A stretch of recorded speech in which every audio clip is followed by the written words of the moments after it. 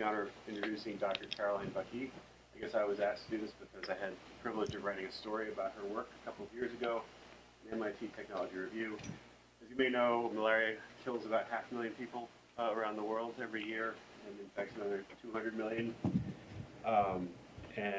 Caroline is a leader in figuring out how to use, among other things, the movements of ubiquitous phones to map where populations are coming and going, and use that as a way, in her words, if we're going to eradicate malaria, this is how we will do it.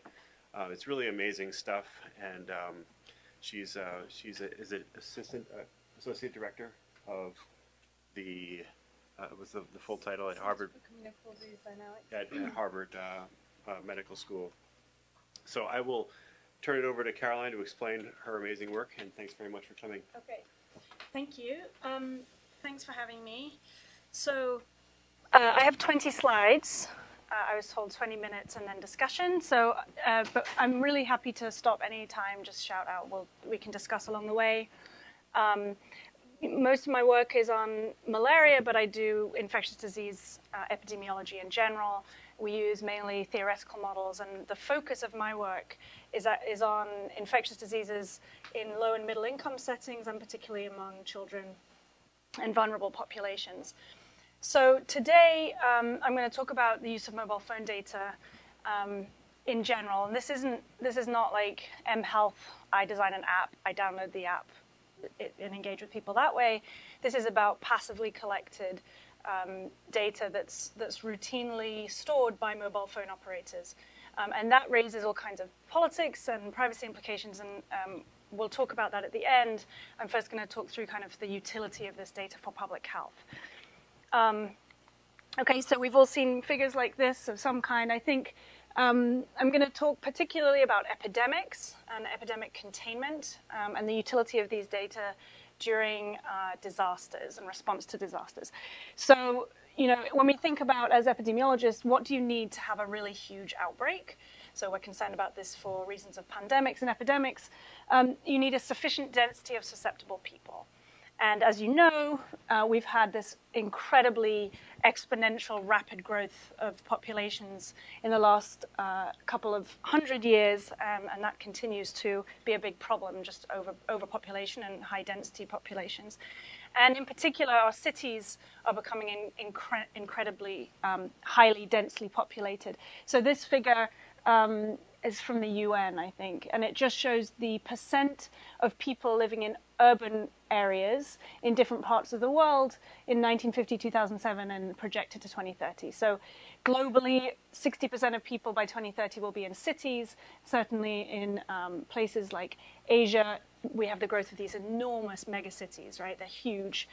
And in general, I think it was in 2010 that we surpassed more than half of the globe's population living in urban areas. So these are highly densely populated regions, and that's sort of perfect if you're a pathogen. It's like little bonfires that you can spread to. So the other requirement for an epidemic is sufficiently frequent introduction events from outside, right? So we now live in a highly globally connected world. This map shows international travel routes in 1930, and you can see it sort of looks like this, and this is now by 2010, and of course we're all familiar with these types of crazy airline trips that we all take all the time, right? So not only do we have massive population densities and very large urban centers, we also have huge global connectivity. So this is sort of the perfect storm for the spread of infectious disease in unprecedented capacity compared to the past. So you think about the Black Death in the 14th century. Part of the reason that was limited spatially was because we just weren't that highly connected. People didn't move that far in their lifetimes. So this is, of course, very problematic. And we've seen over the last decade, really, this new emergence of pandemic-type infections, often starting with a zoonotic event from an animal reservoir, right? So we've had SARS, we've had MERS, we've had H1N1. This shows the spread of H1N1 out of Mexico, very rapid global dissemination of the virus. Then Ebola in 2014, and then most recently Zika. So Zika was circulating in French Polynesia, had an outbreak a while ago, and then international migration moved it everywhere, and of course we've had this enormous outbreak since 2015 in Central and South America, and that continues now. So responding to containing these kinds of epidemic events are very important, and I think with this administration we're going to pretend that this is all we do, is just containment of pandemics that affect America, because otherwise you can't get funding.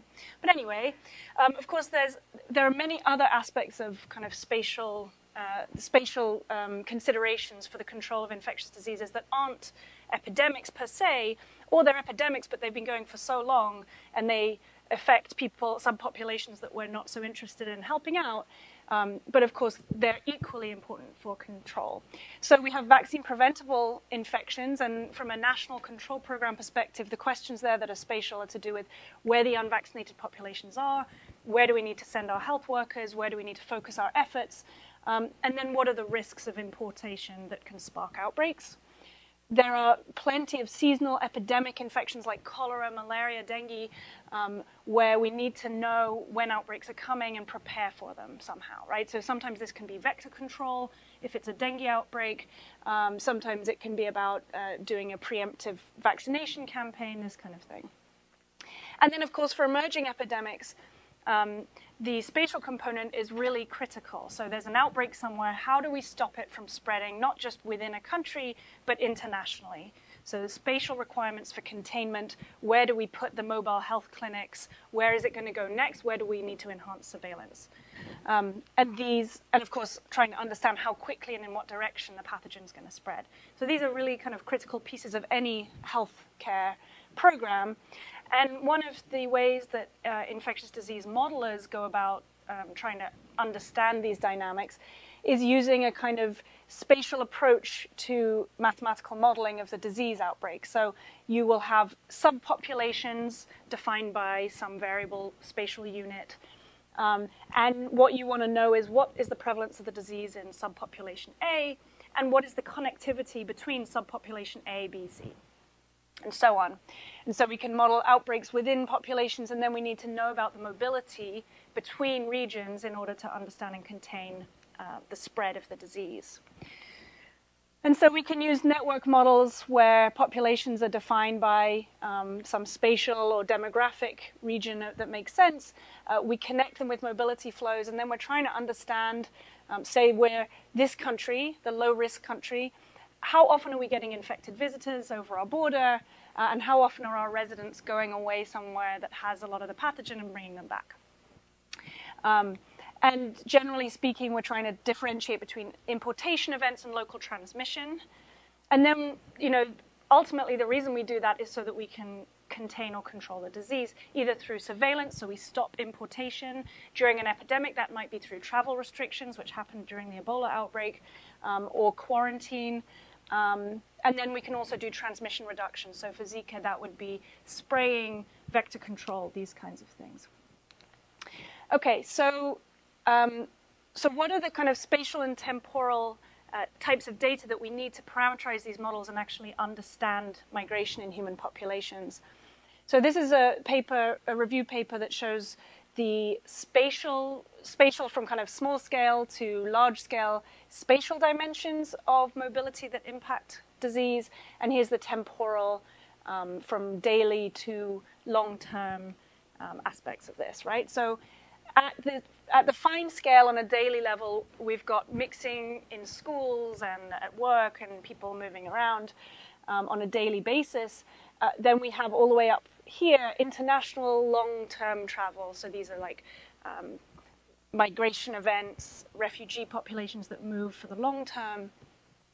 And then we have all of this intermediate type of travel that's really the most important for things like national control programs and spatial containment of epidemics, because they deal with inter-region connectivity, so within a country, between districts, or something like this.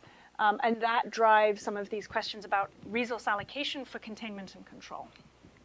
So there are different ways you can get at these rates and flows of travel. So we have travel surveys and little small-scale GPS studies where you stick GPS on people and follow them around, or put an app on their phone and follow them around. right? Those are by necessity limited in scope, usually short term, and they're certainly not scalable for routine use. Travel surveys are difficult because people forget. Sometimes they don't answer honestly for various reasons, and they're just not particularly reliable. They're also limited in scope just because it's hard to administer surveys well. Census data is fantastic because you get all this demographic richness and detail and information, but it only asks about long-term, like, where did you live last year kind of questions. And obviously on the time scale of an outbreak, that's not going to be particularly helpful.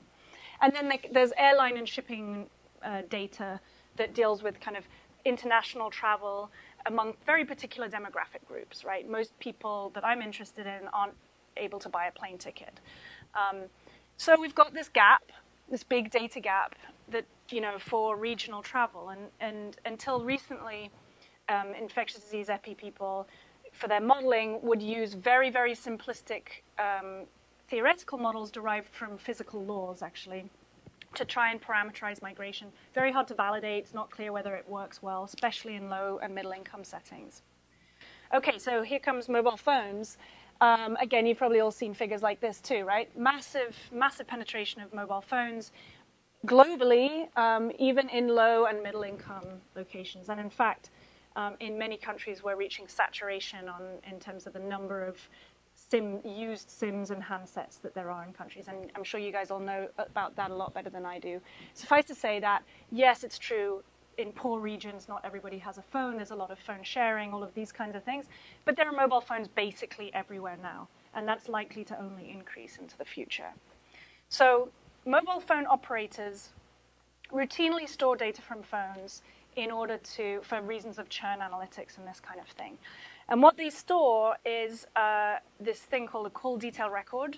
And what that does is it logs for every activity on your phone, and it doesn't matter whether it's a smartphone or a dumb phone, it logs a cell tower ID every time you make a call, text, whatever, right?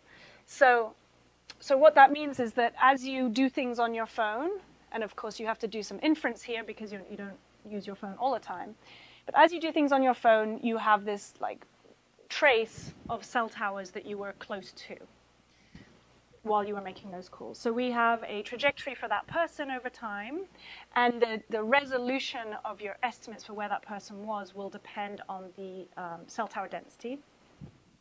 So in rural areas, it might be like 5 kilometers. We're not really sure where you are. In cities, it can be like a city block. We're pretty sure where that person was, right? And we'll talk about that later when we talk about privacy.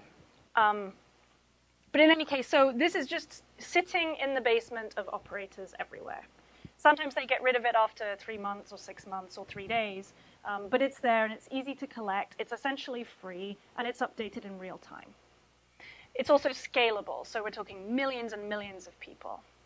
So really what that means is that suddenly, okay, the resolution is not always great, but we have data on this part of the spatial mobility dynamics that we need for our models. And so this is great, it's cheap, I think it should be used, and it's already being used by the operators. It's just a question of how we use it for public health. And it's not just this type of data, right? So here's a picture of Kenya. We're also getting increasingly high resolution satellite imagery. So we can overlay multiple layers of metadata now, where we have, so this shows the population density of Kenya, and of course mobile phone towers tend to follow population density. You can't really see this, but work by Andy Tatum at the University of Southampton and others, they use different types of satellite data to delineate where settlements actually are, and that's usually much more reliable than census information, especially in areas where census gets outdated really quickly. We need to know something about the pathogen of interest for this type of work, right? So this is a map showing the prevalence of Plasmodium falciparum, human malaria parasite in children. And you can see highly heterogeneous coverage, like a lot around here, Lake Victoria, some on the coast, and then not so much in the middle. There's highlands there, so the temperature is not so permissive. And then here we've just overlaid all of those things, including the cell towers. So the cell towers are where the black dots are, right? So you can see it follows population density. And then what we can do, right, if we have cell phone data, then we can measure connectivity between towers longitudinally over time, because there are important seasonal migration events. We can use that to delineate our settlements using some of the satellite information, and then we can make some modeling estimates about how frequently we think the parasite will be traveling between these places. And so that's useful because it turns out that there are usually particular foci of transmission that are spreading the disease to other places. So these maps show, if you just do the travel analysis and you ask the question, where do people come from and where do they go to on average, right? So you're looking at anomalous movements to and from particular places. This shows travel, and you can see this is Nairobi, the capital. A lot of people travel to Nairobi, so we refer to that as a travel sink. A lot of people are coming from these highland regions to the capital or to work around these lake regions. Once you overlay your epi data and estimate flows of the parasite, you see a different picture where most of the infections that are being imported across the country are coming from this region near Lake Victoria, and they're spreading into the highland regions where we do see epidemic outbreaks, and into Nairobi and environs. So this is important because you don't get local transmission here, but you see these cases popping up, and they're most likely imported. So the lesson here is that if you really do a good job of controlling transmission here, you're going to have knock-on effects, right? If you're endlessly distributing bed nets here, you're going to be mopping up imported infections and sparking transmission events all the time, right? So it's about making resource allocation more efficient and targeted for control. So that's for malaria, which is more or less endemic in Kenya. In Pakistan, we looked at dengue to try and understand whether we could do a better job of forecasting. So this is moving beyond just trying to look at general flows and where things come from and go to, and actually see if we can do a good job of predicting how things are going to spread. So in this study, we used mobile phone data and we looked at an outbreak that happened in 2013 in the northeast of the country in Lahore. And we asked the question, how much better do we do if we have this type of information embedded in our models compared to a standard modeling approach? And the answer is we do a lot better, which is comforting to me. And here you can see a kind of one way that people think about dengue risk, which is just suitability for vectors. And it's sort of this hard to interpret, right? But if we use our modeling approach and you incorporate this kind of data, you see very clearly that there are high-risk regions right around Lahore, and we predict that those are, in fact, the places where you'd get outbreaks. And in fact, there are a range of things you can do along these lines. So it turns out that general mobility patterns, so just how much do people travel in this particular place, are highly predictive of how many children have been vaccinated in that household and whether the women have got prenatal care. So mobility is also a kind of general proxy for other things and can be useful more broadly. And then even large-scale seasonal fluctuations on the district level. So this is not high-resolution mapping or anything. This is like large movements of people seasonally can do a good job of explaining dynamics of childhood infections like rubella, which was interesting to me because we're not necessarily able to model children movements, right? So, but it's a direct measure of kind of overall population connectivity, and it does a pretty good job. Certainly a lot better than previous proxies, which were essentially school closures and school terms and rainfall and things like this. Okay, so that's useful. And those are kind of routine health kind of questions about disease control. So during outbreaks, of course, this becomes urgent, and we're trying to understand how things are going to spread from a new outbreak event. So in 2014, Ebola hit, and there was this massive pile-on to try and get this data from UN agencies and researchers and everyone, and it was a mess. And operators didn't want to share the data because there weren't protocols in place for privacy. The regulators were balking for clear reasons. The government was getting involved. It was a mess. We didn't get we did eventually get data that Corey's now working on, but much after it was useful for the actual outbreak. But we produced some maps that were kind of modeled estimates based on mobile phone data that we did have for other countries in West Africa. So we put these out and said, if this is helpful, you can use it. I don't know how helpful it was. It would have been a lot more helpful if we could have just accessed the data, and then we could have done a better job. But the only good thing, I guess, was that we helped the GSMA, which is like the sort of international mobile phone regulating type organization. We helped them develop some protocols. And mainly the protocols are about how you aggregate and anonymize the data in such a way that we're not worried about targeting particular individuals or particular ethnic groups or whatever. And that's something that still hasn't really been standardized and that we're still working on, and it's a constant issue. So I'll just mention one other thing. There's a very obvious use for this data in natural disasters, right? There's an earthquake or a flood or something, and you want to know, where's everybody gone? How quickly are they returning back home? Where do we put supplies? And so this, in collaboration with Flowminder Foundation, which does this routinely, you can do things like just look at, fraction of people who move during some of these events. Where did they go? How long do they stay there before returning home? All of these kinds of things. You can sometimes in the data, you can see things like money transfers, where's money being transferred around, and it can really be helpful for targeting aid. So I guess my vision for how I think these data should be used for disease control is that you have your national control programs, right? So this is a risk map of malaria in Cambodia.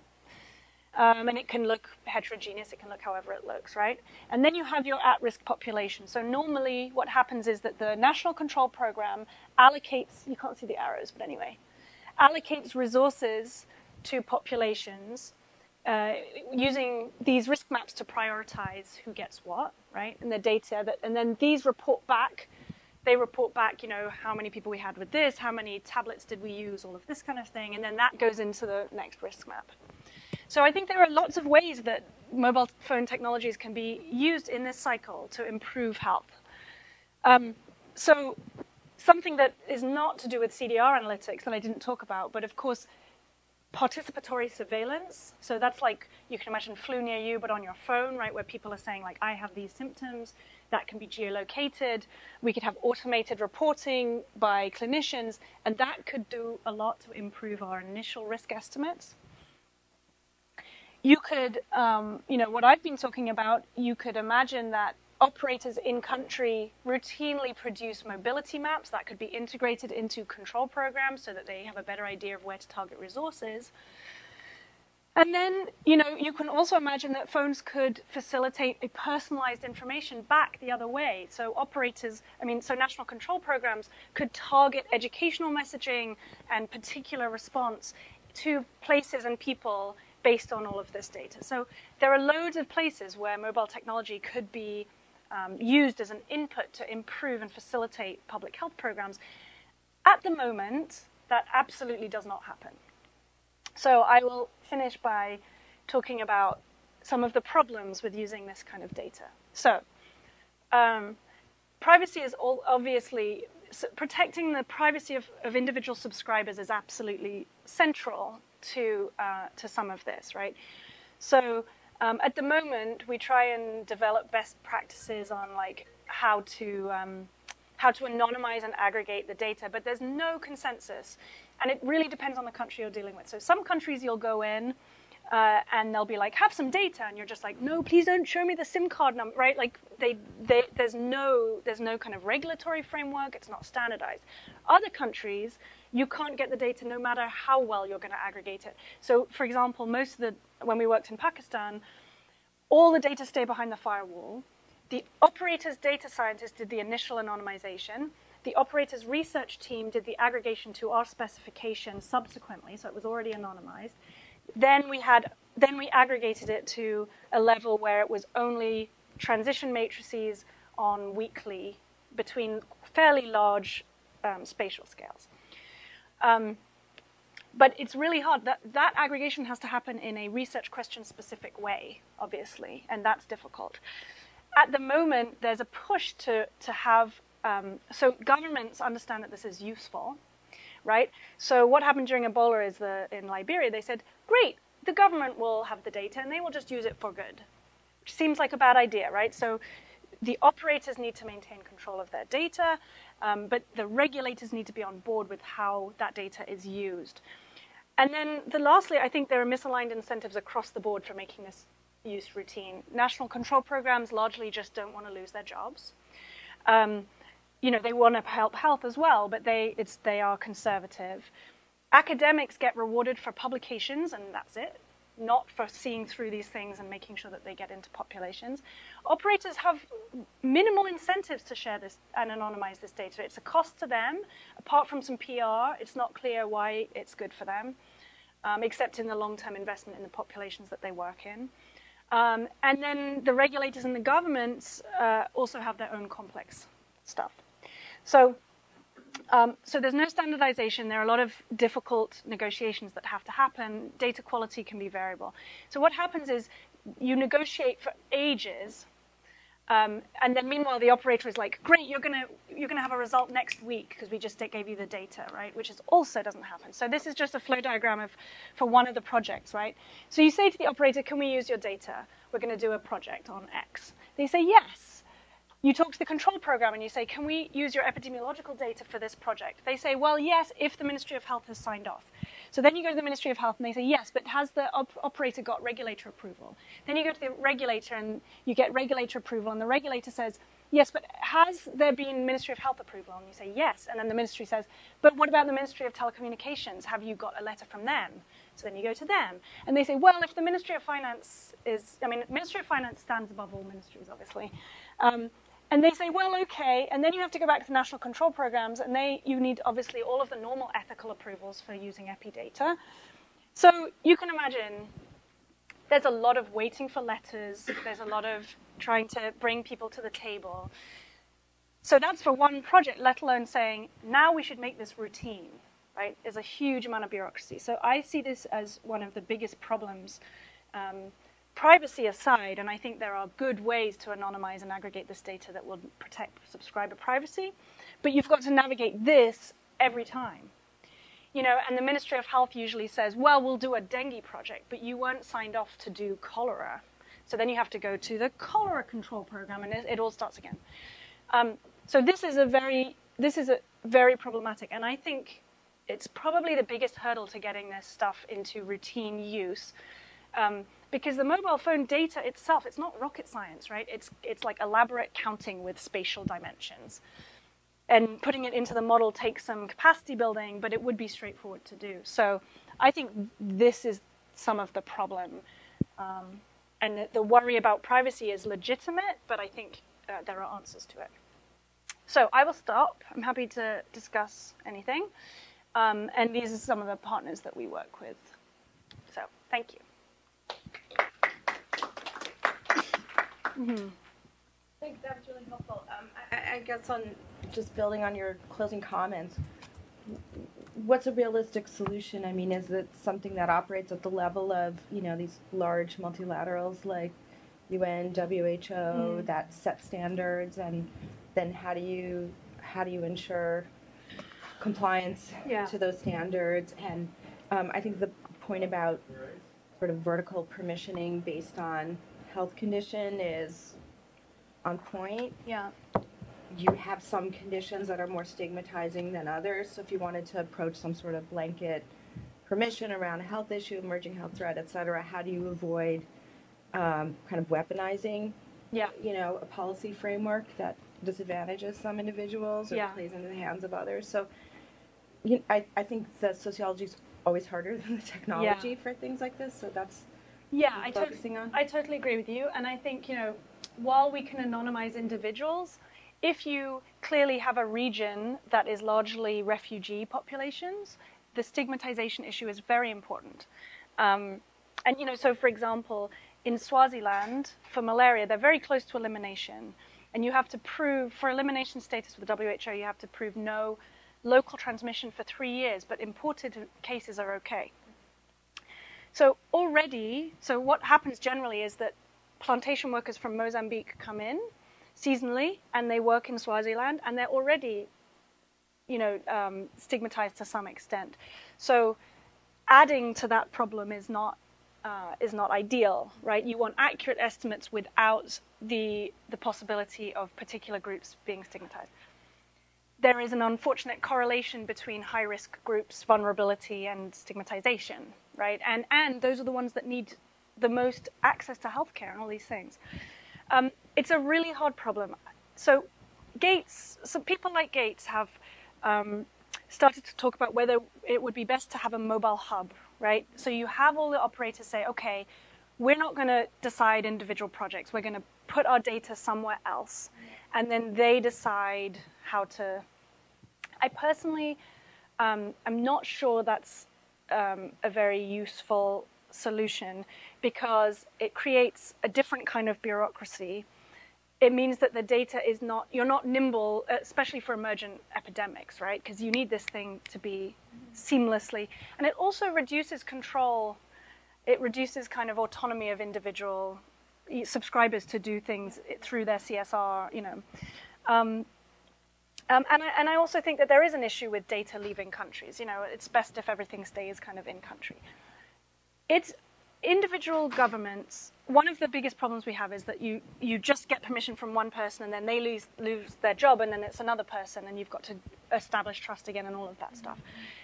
That's a governance issue that I don't know how you usefully solve. I do think that the GSMA, and there is if you look at genome data, right? We have standard ethics principles and guidelines for how we think about genomics data and how it should be used and all that kind of thing. I think it's very important that we try and establish standardized protocols for this type of information, maybe through the GSMA, that is agreed upon by maybe not the WHO, but some overarching body, so that when researchers or whoever goes in, there's some guidelines somewhere, and they can say in their paper, we followed this protocol. Right. That's really important. So I would say, yes, we need to have these overarching principles and protocols that are based on evidence-based science. How that's implemented within individual countries is always going to be open for. There is a country that I was in last year that's sort of politically a little bit unstable. And there was a guy in the operator, and his only job was to feed this data to government upon their request. That opens them up for all kinds of ethical issues, right? And that's certainly not what I'm advocating for in the control programs. I don't see how you get around corrupt governance issues in country, but I think from an IRB or academic research perspective, yes, we can absolutely make guidelines. It's hard though. I have one additional question.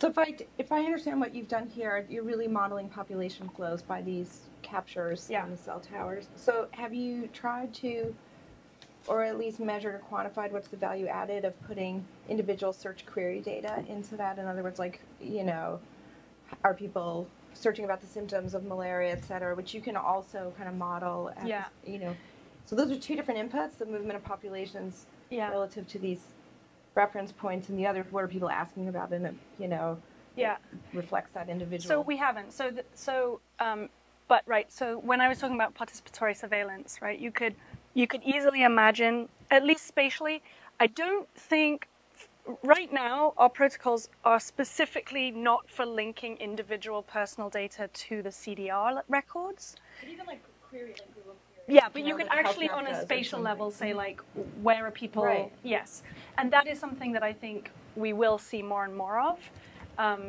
Linking up those, it'll be another meta layer of data, right? Yes, I think that's. The other thing is, I think you could imagine a big study and potentially where you have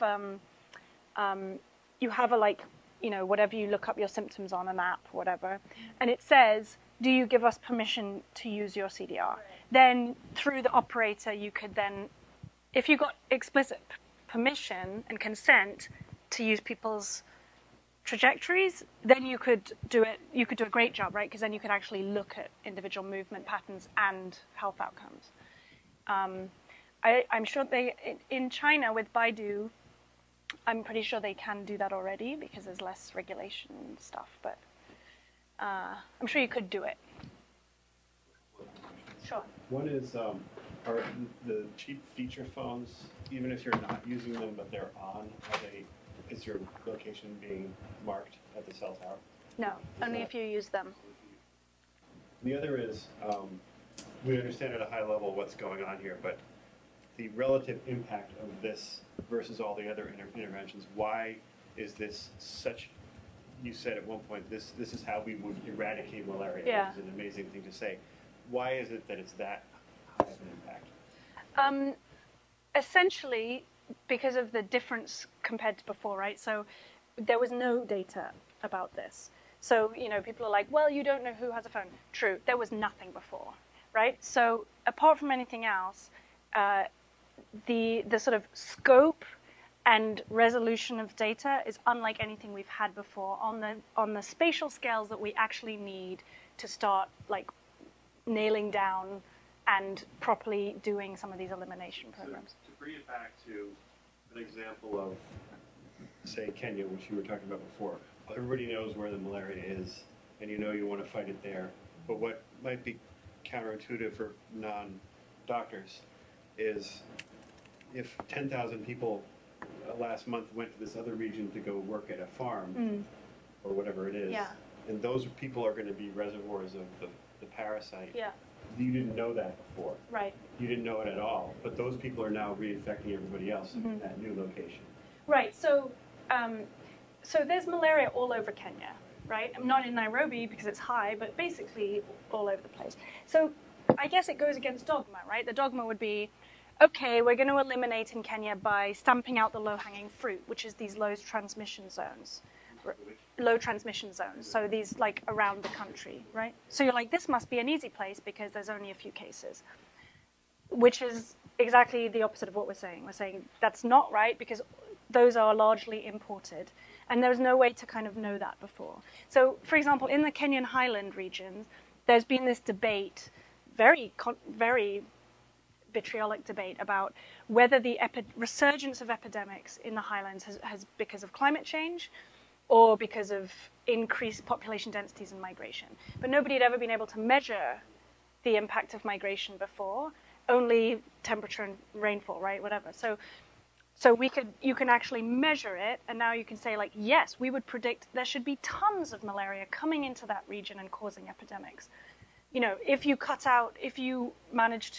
that region in the lake, if you manage to get just like absolutely blitz it with interventions, we predict epidemics in the highlands would go away. So it's a sort of ecological, dynamical framework to think about control rather than just like, where is the malaria? We put things there. And in resource-poor settings, that's a big deal because it saves. There was a project in Namibia where Andy Tatum, a collaborator, was working with their control program, and they were able to reduce, in 1 year, they were able to reduce the number of bed nets deployed and the regions deployed by like 80%, because they could target the actual places where all the malaria came from, based on this type of approach.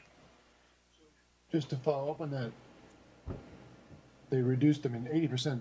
Reducing bed netting, like I always hear, bed netting is the single most efficacious, low-cost intervention. The idea of let's get rid of 80% of them. So there was a follow-on that said, even though we did that, we saw the number. So they're working long-term in Namibia. Right. Yeah, that's amazing. So, it's amazing, and I think so. Bed nets are for transmission reduction, right? They assume that there are mosquitoes there, and so. For malaria in particular, it matters because how you deal with imported cases is totally different than how you deal with local transmission. Why is that? Oh, because transmission reduction is about mosquito control and bed nets and spraying. Treatment of imported cases is about access to artemisinin and things like that. But you don't need to attack the mosquitoes because it's not. So it sort of changes the sort of the scope and the efficiency and sort of targetability of some of these health goals. And then for emerging epidemics, I think it's a no-brainer, right? There's a new flu strain in Bangkok, right? You could imagine it could happen easily, right? you need to know where everyone's going. Especially like with Ebola, it's 10-day period where you might be wandering around without symptoms, right? You really need to know where everyone's going to even think about planning your containment strategy. So. Is it actually literally true what you said about funding in the U.S. right now requires? What was that? I think a little facetious. I think that for sure one of the few areas that is sort of safe is probably going to be biosecurity, pandemic. Things that directly threaten the U.S. And I think global health, more broadly, is likely to suffer from cuts. I mean, they're already Fogarty on the chopping board, which is very short-sighted, obviously, because, where do they think these things come from? But that's a separate discussion, maybe. Other questions? Are these tools actually being used anywhere? You said some countries are better than others. Is there one place where they're doing it right, and they're doing... So I would say Namibia, as that example, this is now their 6th year of Andy helping them with their risk maps and deployment of actual deployment of control programs and monitoring. That's about it. So in Pakistan, we thought we had a good thing going, and we thought the model was good and everything, and then politics took over and it became slow. I hope that this will become routine. It's just incredibly complicated and political. Well, on the politics, you said something else I think was really astute, that the incentive structure operating on academics, a lot of these things end up being our demonstration projects and our NIH grants that we get our paper out and it's done. How, in your view, do we navigate the relationships with host countries and host country investigators or government offices in that setting? Because there has to be a sustainable handoff for this to live its own life, and maybe there aren't the structures to absorb them given that, and we're not in a hospitable moment with our own NIH and AID and all that kind of stuff to say that's really key. So if you're a PI of one of these projects, or somebody here in this room who may want to be, so what are the implications then for running your study? So the idea would be that I never have to do it again, right? Because people there should be able to do it. And they can. It's not a lack of sort of ability. What I find is that, so the data scientists and the operator are incredibly technically gifted people. The junior people in the national control programs are less technical. And I personally think that, so someone like the Wellcome Trust, right? They invest in long-term relationships in particular places where they do capacity building, and they build up these long-term relationships with control programs, governments, and train people. And I think that if we can do a good job of, if I had money, I would throw it at junior scientists in low and middle income settings to work in control programs, right? Applied epidemiologists. So we're running a workshop next month, actually. This was a visa nightmare. We're bringing 15 junior people from control programs from 12 different countries here to learn mapping, modeling, talk about this stuff, and networking and stuff. Because I think if you have a strong team of technically able people on the ground, you need the one guy in the operator, you need the one guy, and I mean guy or gal, you need the one guy in the control program, and as long as the higher ups have signed off, they can do it. But that capacity is not there, and in many places the kind of signing off is not there. Once it becomes routine, I think the sign off will not be an issue. It'll just be, you've got to keep the operator incentivized to actually do the anonymization and send the data over. And then you've got to have the counterpart in the control program. But that kind of echelon, the actual data scientists, those are the ones that make it happen. It's not. So I think we have to invest there, and I don't know, maybe the Wellcome Trust will invest there. I hope so. Because the researchers aren't incentivized correctly. You just publish and go, so... Yeah. and that's the model. That's it's hard to get around that too. That's the context in which a lot of us work. Yeah. You do your best. Yeah, so I think capacity building has to be like a major sort of programmatic investment area for people like the Wellcome Trust and in country too.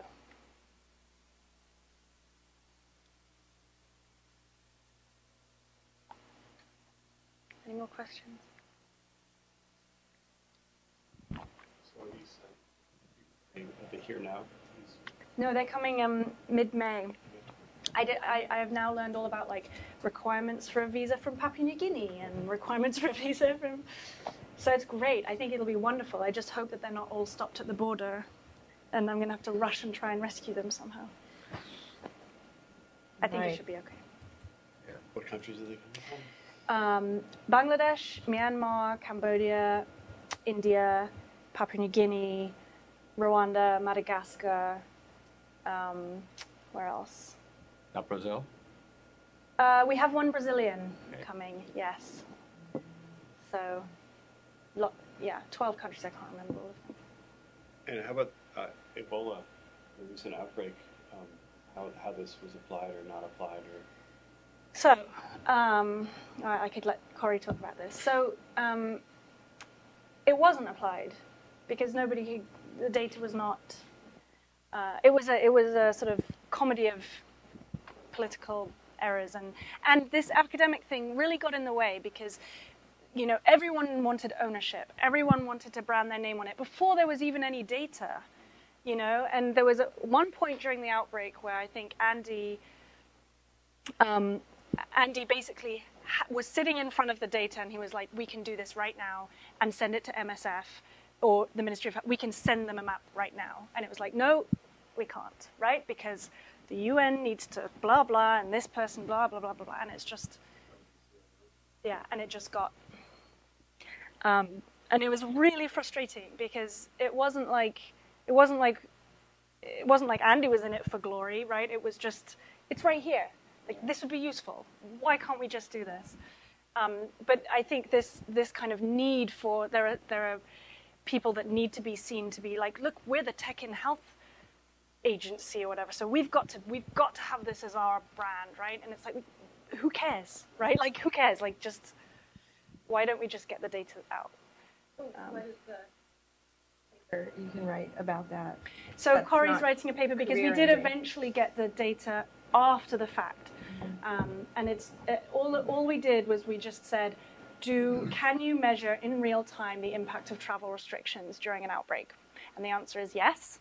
And it correlated with Ebola prevalence, which, not surprisingly, and what was it, like long distance travel was reduced by like 75%, yeah. So as a kind of just a policy tool, like, is your intervention working? You can do this almost trivially. Yeah. And that's. I think it was that paper after 9/11 too, right? With the cessation in air travel and for the gross discontinuity in flu, maybe, or. Right. What was interesting is people went right back to normal straight away after the lockdown. But the point of this paper is just like, this is straightforward.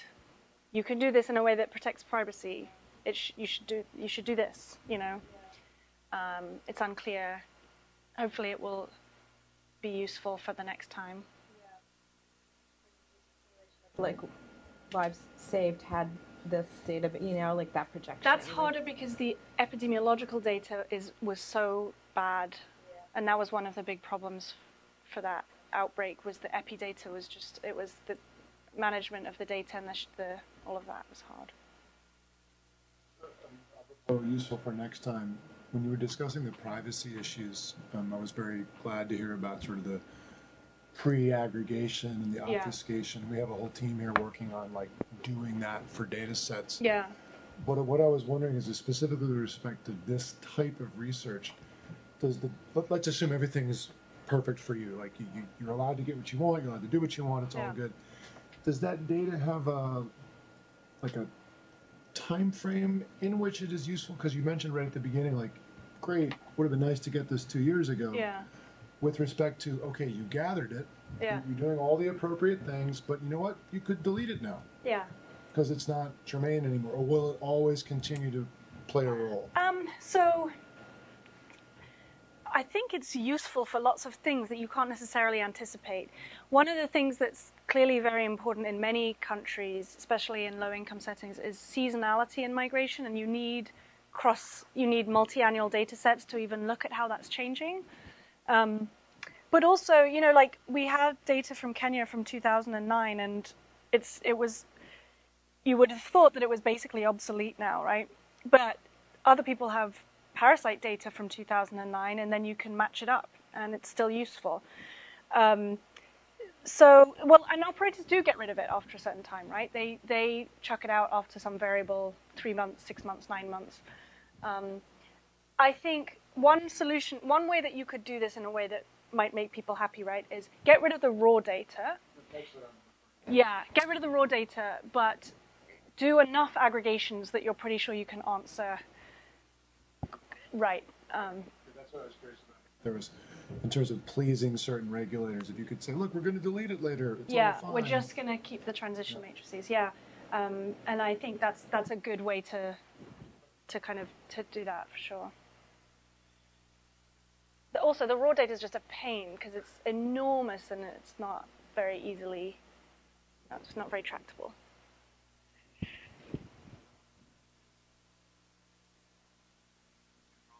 Thank you. Thank you very much. Find a way to collaborate with the equipment.